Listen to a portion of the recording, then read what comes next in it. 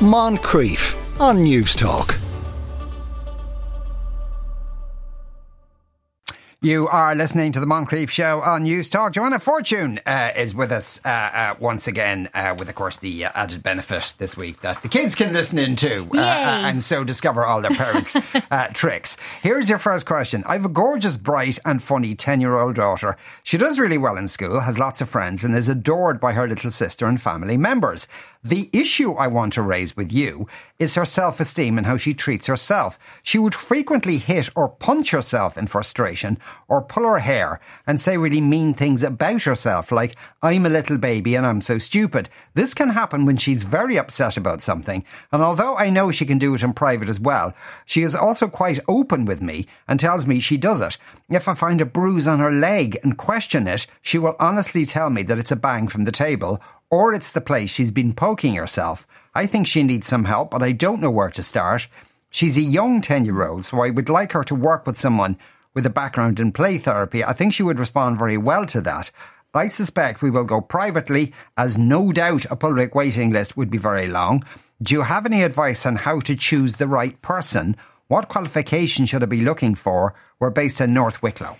Yeah, I mean, gosh, you're asking all the right questions and this is real finger on the pulse stuff. So I think that's great. And you've a little girl who's doing mostly well most of the time. You know, she's doing well at school and she has friends and she's loved and she knows she's loved. But she is also not, what I'm going to say is emotionally regulating. And what I mean by that is that when feelings get too big for her, she's not able to reduce them from a boil to a simmer herself. Yes, yeah. I wouldn't expect children to be able to kind of, oh yeah, I've worked that through and processed it utterly alone, you know, but just to be able to take it from, I'm stupid, I'm a baby, from that down to, okay, this is a bit big for me and I know what to do with it. And at 10, we would expect to see a little bit more of that. Again, not that they've nailed all of that by 10, but a bit more. I think I've said before that typically we look at children under 7 developmentally rather than chronologically. You know, I note here you say she's a young 10-year-old. That's what I mean. So it's not like 7 and that's it. They really need an available parent, caregiver, adult in a caregiving role to co-regulate them, because when feelings get big, they stay big until someone with you can say, hey, I got you, and make it more manageable. By 10, she should technically be doing a little bit more of that on her own. And it just doesn't sound like she is. So I think you're on to the right track. A young 10-year-old for me could emotionally be 7. So that would be fine. But you're looking at she needs something that is going to help her work that through, process it and give her some of those skills. Play-based therapy, you're right. I think any therapy for a 10-year-old should have a play-based approach to it, be that psychotherapy, psychology or play therapy itself. We would all be using some kind of creative or play-based methodology, because play is the language of children. It is how they make sense of their experiences. You say you're based in North Wicklow, straight away there's Play Therapy Wicklow on your doorstep. There's multiple practitioners in that practice, so you could go there. But what you're looking for is somebody who is not only trained, but certified. And I think that can get confusing when you're looking for a mental health practitioner. You're like, oh, well, this person, you know, they're trained. But are they trained and working up their clinical hours? Because after we train, we then do clinical or certification hours, accreditation hours. So you work usually at a lower rate, to be honest with you, but also under supervision, just until you've clocked up usually around 400, 450 clinical hours. And then you go from being trained to accredited. So you're looking for someone who is an accredited play therapist, and there are accrediting bodies. So look, at anyone who is not going to flinch when you ask them. They would expect to be asked that, and they will be able to provide you with evidence of that certification. Okay. So those are the questions to ask. I think in the meantime, because look, you're right, public waiting lists are long, and because she's doing mostly well most of the time. Even private can be long as well. That's exactly it. So you're not going to get somebody immediately. So I would get on a waiting list, get some kind of a gauge as to how long that might be. And if you're going, oh my goodness, it's 9 months, 12 months, get on another waiting list as well. And then see who comes up first and see how she's doing. In the meantime at home, because she's coming to you and she's saying, you know, I got this bruise on my leg because I kicked the table when I was frustrated with myself. First of all, it's great that she's bringing that to you. What you want is that she brings it to you before she hurts herself. Yeah. So you can use that kind of ACT approach I've mentioned before. So you acknowledge the feeling. I know you were really frustrated that this didn't work out. Your picture didn't work out the way you wanted it to, or whatever it might be. and then communicate the limit. It's not okay to hurt yourself. You know, I want you to feel safe and be able to keep yourself safe. It's not okay to hurt yourself. And the T is target and alternative. The next time you feel like this, you can, whatever it is, have a little frustration. Frustration seems to be the one mentioned here. A frustration box. That could be, you know, that you've got cotton wool. You can wet it and she can throw it at the wall. It'll stick. It's just wet cotton wool. It's not going to cause any damage or anything. But it's, you know, she can get that, you know, that sensation when you want to just throw something across the room. Yes, do, but throw this, not something that's going to break. If she wants to kick something, give her a balloon or a ball that she can kick around the garden, a balloon she can kick around the house, but she's getting that kicking sensation out in a way that's not hurting her. And different things like that would help her. So I think if you take that approach at home with her, it's going to be really helpful while you're waiting for her to be seen. But yeah, I would suggest, I think you're on the right track. I would bring her to see somebody. How does play therapy work? Actually, is it like they play for the first few sessions and then everyone's talking about their feelings, or are you interpreting how they play things? I mean, look, be you a psychotherapist, you'll have, if you're working with children, there'll be play-based training in that, or a full play therapist as well. What you're using is that the play is the means through which they're working through the feelings. So actually, they might not talk to you in a verbal way of, wait till I tell you about the no good, very bad thing that's going on for me. But they work it through in the relationship. And there's something very therapeutic and transformative of having somebody bear witness to your process for you and reflect that back for you. So if you're the practitioner in that, it's not like you sit there in a chair, you know, stroking the chin, Freud style, and, you know, watch a child playing. You're in the play. But it is mostly child-led. So you're following their cues, and there are various types of different play that they will migrate towards, you know, that facilitate story play or sensory play or dress up, and they are working it through in the now. So play is the medium through which they work, not talking. Sometimes, you know, I find when I'm doing play-based work, particularly I do a play-based work with parents and children together, I will often say to parents, you know, the talking about it might be the outcome of this intervention, but it's not our starting point. Yeah. We're starting in a right here, right now. Where are you at today? That's what we're doing. And that's really where it goes with play. And it's really using play as a symbolic representation of things that are really difficult for kids to interweave with narrative. You know, to say, wait till I tell you how overwhelmed I am with life. They don't. But they will do that in the little sand tray, or they will do that in their art, or they will do that in the play. Yeah, but can you put that play into a context? If the parents have come along and said, our child is particularly upset with one particular thing. Yeah. Can you kind of gently steer them into, you know... gently steer them with your agenda. Not with your agenda. So then would you, like, if, say, they hated their teacher, for instance, would you kind of then invent games that involve teachers? You might, but then you're doing something that's quite agenda-oriented. So I want to address this with you. So that's child-focused but adult-led play, which has its role. It has its, but that's more directive than non-directive. Right, yeah. So it really depends on what the child is coming with. And what we would tend to do is, at least at the beginning, just wait and see what the child brings in, because sometimes there's an issue that brings any of us, not just children, but any of us, to a mental health professional.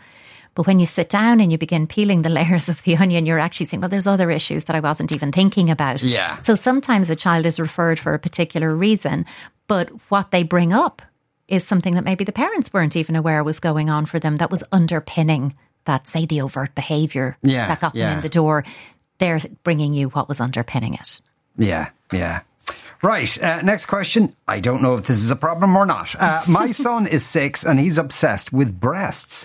He is at the stage where everything is hilarious, and it's as if he's just realised that breasts aren't just for feeding. He's the eldest, so he can see me breastfeed our 2 youngest children over the last 4 years. He comments on them almost every time he sees them. Cartoons, pictures and storybooks, when he's doing his homework and there's an image of a woman, etc. Usually it's just, look, mammy, she has boobies, another banal remark. So it doesn't appear to be sexualised. My response is usually just, yes, she has breasts, and move on. Now, he doesn't make any remarks in person to women, thank God, so we're fairly sure he knows he's not supposed to be doing it. But it's tiring, and we're not sure why he cares so much, since we never made a big deal out of body parts in our household. I thought I had raised my son to be more considered and not pass remarkable about people's bodies. Do I just ignore it and hope he stops? It's been going on for about 3 months now. I always think it's us parents who struggle with the body stuff when kids start pointing out differences and a stranger walking up the street and you're like, oh, don't say that, because we're embarrassed as adults. But actually children learn through curiosity, especially at this age. This is exactly how he learns. And what he's doing is he's noticing body differences. He does not have breasts. Yes. So that is immediately a body difference for him. And he's like, oh, it's not just my mom who has breasts. Other people do as well. And he's pointing that out. So I agree. There's nothing sexualized in this. That's not what's going on for 6-year-olds. It's curiosity. And they are fascinated about bodies. This is where children are most inclined to, I'll show you yours if you show me mine, conversation with each other. And they're really just innately curious little beings. And also, you're right. Look, he has seen breasts a lot when you're breastfeeding throughout his life, actually, when you think about it, because he was breastfed and then watching his siblings being breastfed. So this has been a really open feature. And now he's not seeing them as much because you've stopped breastfeeding. But now he's naming when he observes other people with breasts. So actually there's context to this as well. So I just think, don't make a big deal out of it. But I just don't know about this whole ignore it and it'll go away. I don't know that works in general with life. But with children, I'm not sure. So maybe a conversation about bodies. He is 6.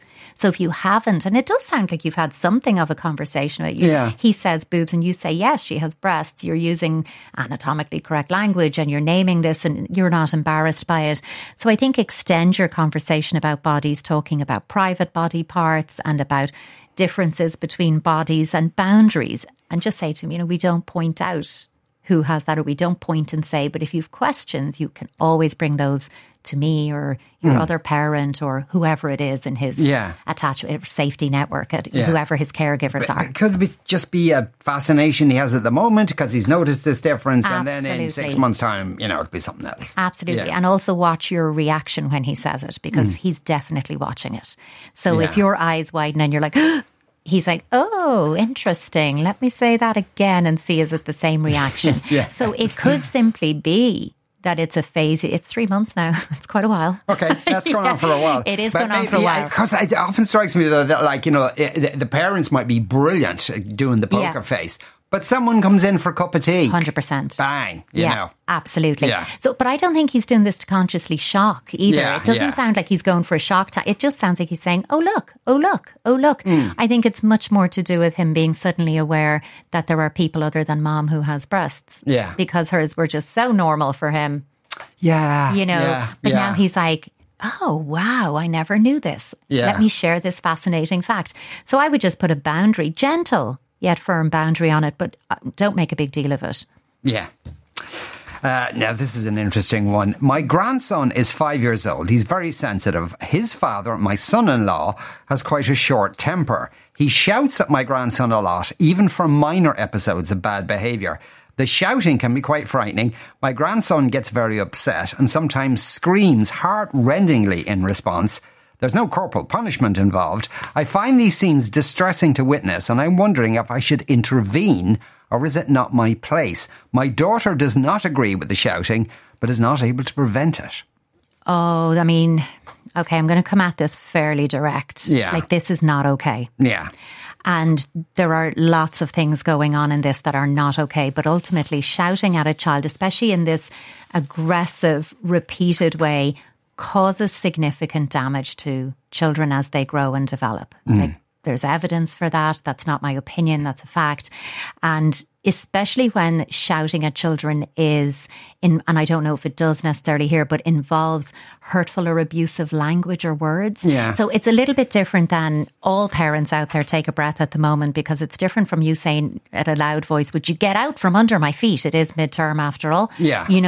You saying that is not the same as an adult standing over you, a small child, and yelling at you with an angry, contorted face that's enraged and saying words that are hurtful and mean. The fact that an adult is writing this letter and saying the shouting can be frightening is a concern. Yeah. The grandson getting upset, but sometimes screaming heart-rendingly in response, that's distress. That's not upset. Yeah. That's actually a high distress signal. And that's really damaging and concerning. Now, what I would say to you is a couple of things. You're asking me, if you should intervene or if it's not your place. I mean, you are a member of this family. This is your grandchild. It's your daughter who's living here. So I don't think it's not your place, but I think that's for you to call. But I'm curious about, how do you envisage intervening? Are you thinking he's going to listen to you and engage with you, given that his wife seems unable to achieve this with him? And I'm also curious why she doesn't feel she's able to prevent it, or is she not being heard as well, or what else might be going on? It is in the category of emotionally damaging behaviour.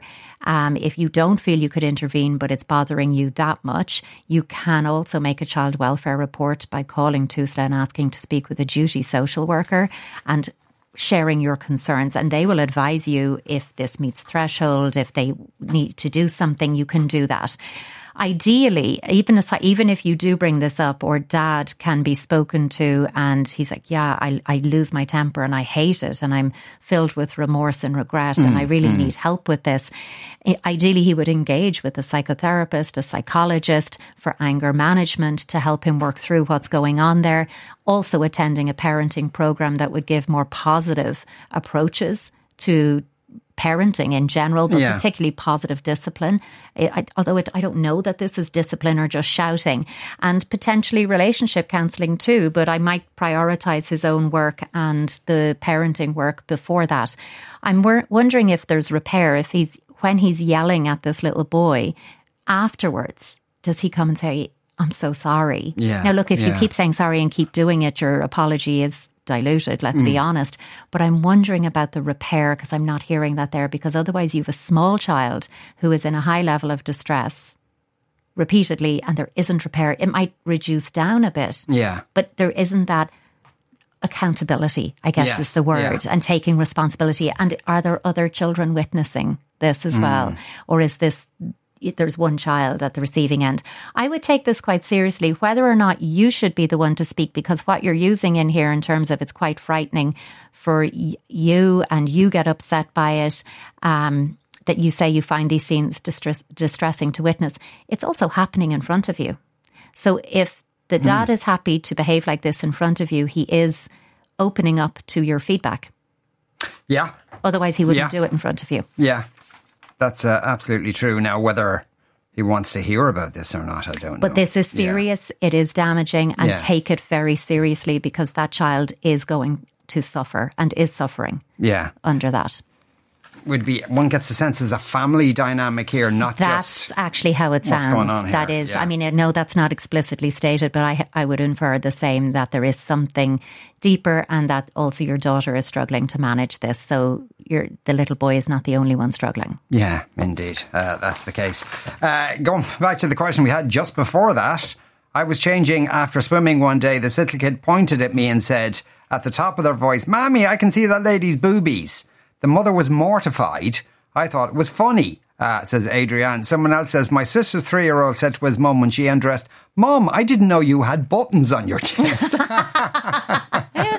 For me jumper. So you can't help but laugh then. Joanne, thanks a million. Thank you so much. Joanna Fortune there. Moncrieff, weekdays at 2 p.m. on News Talk.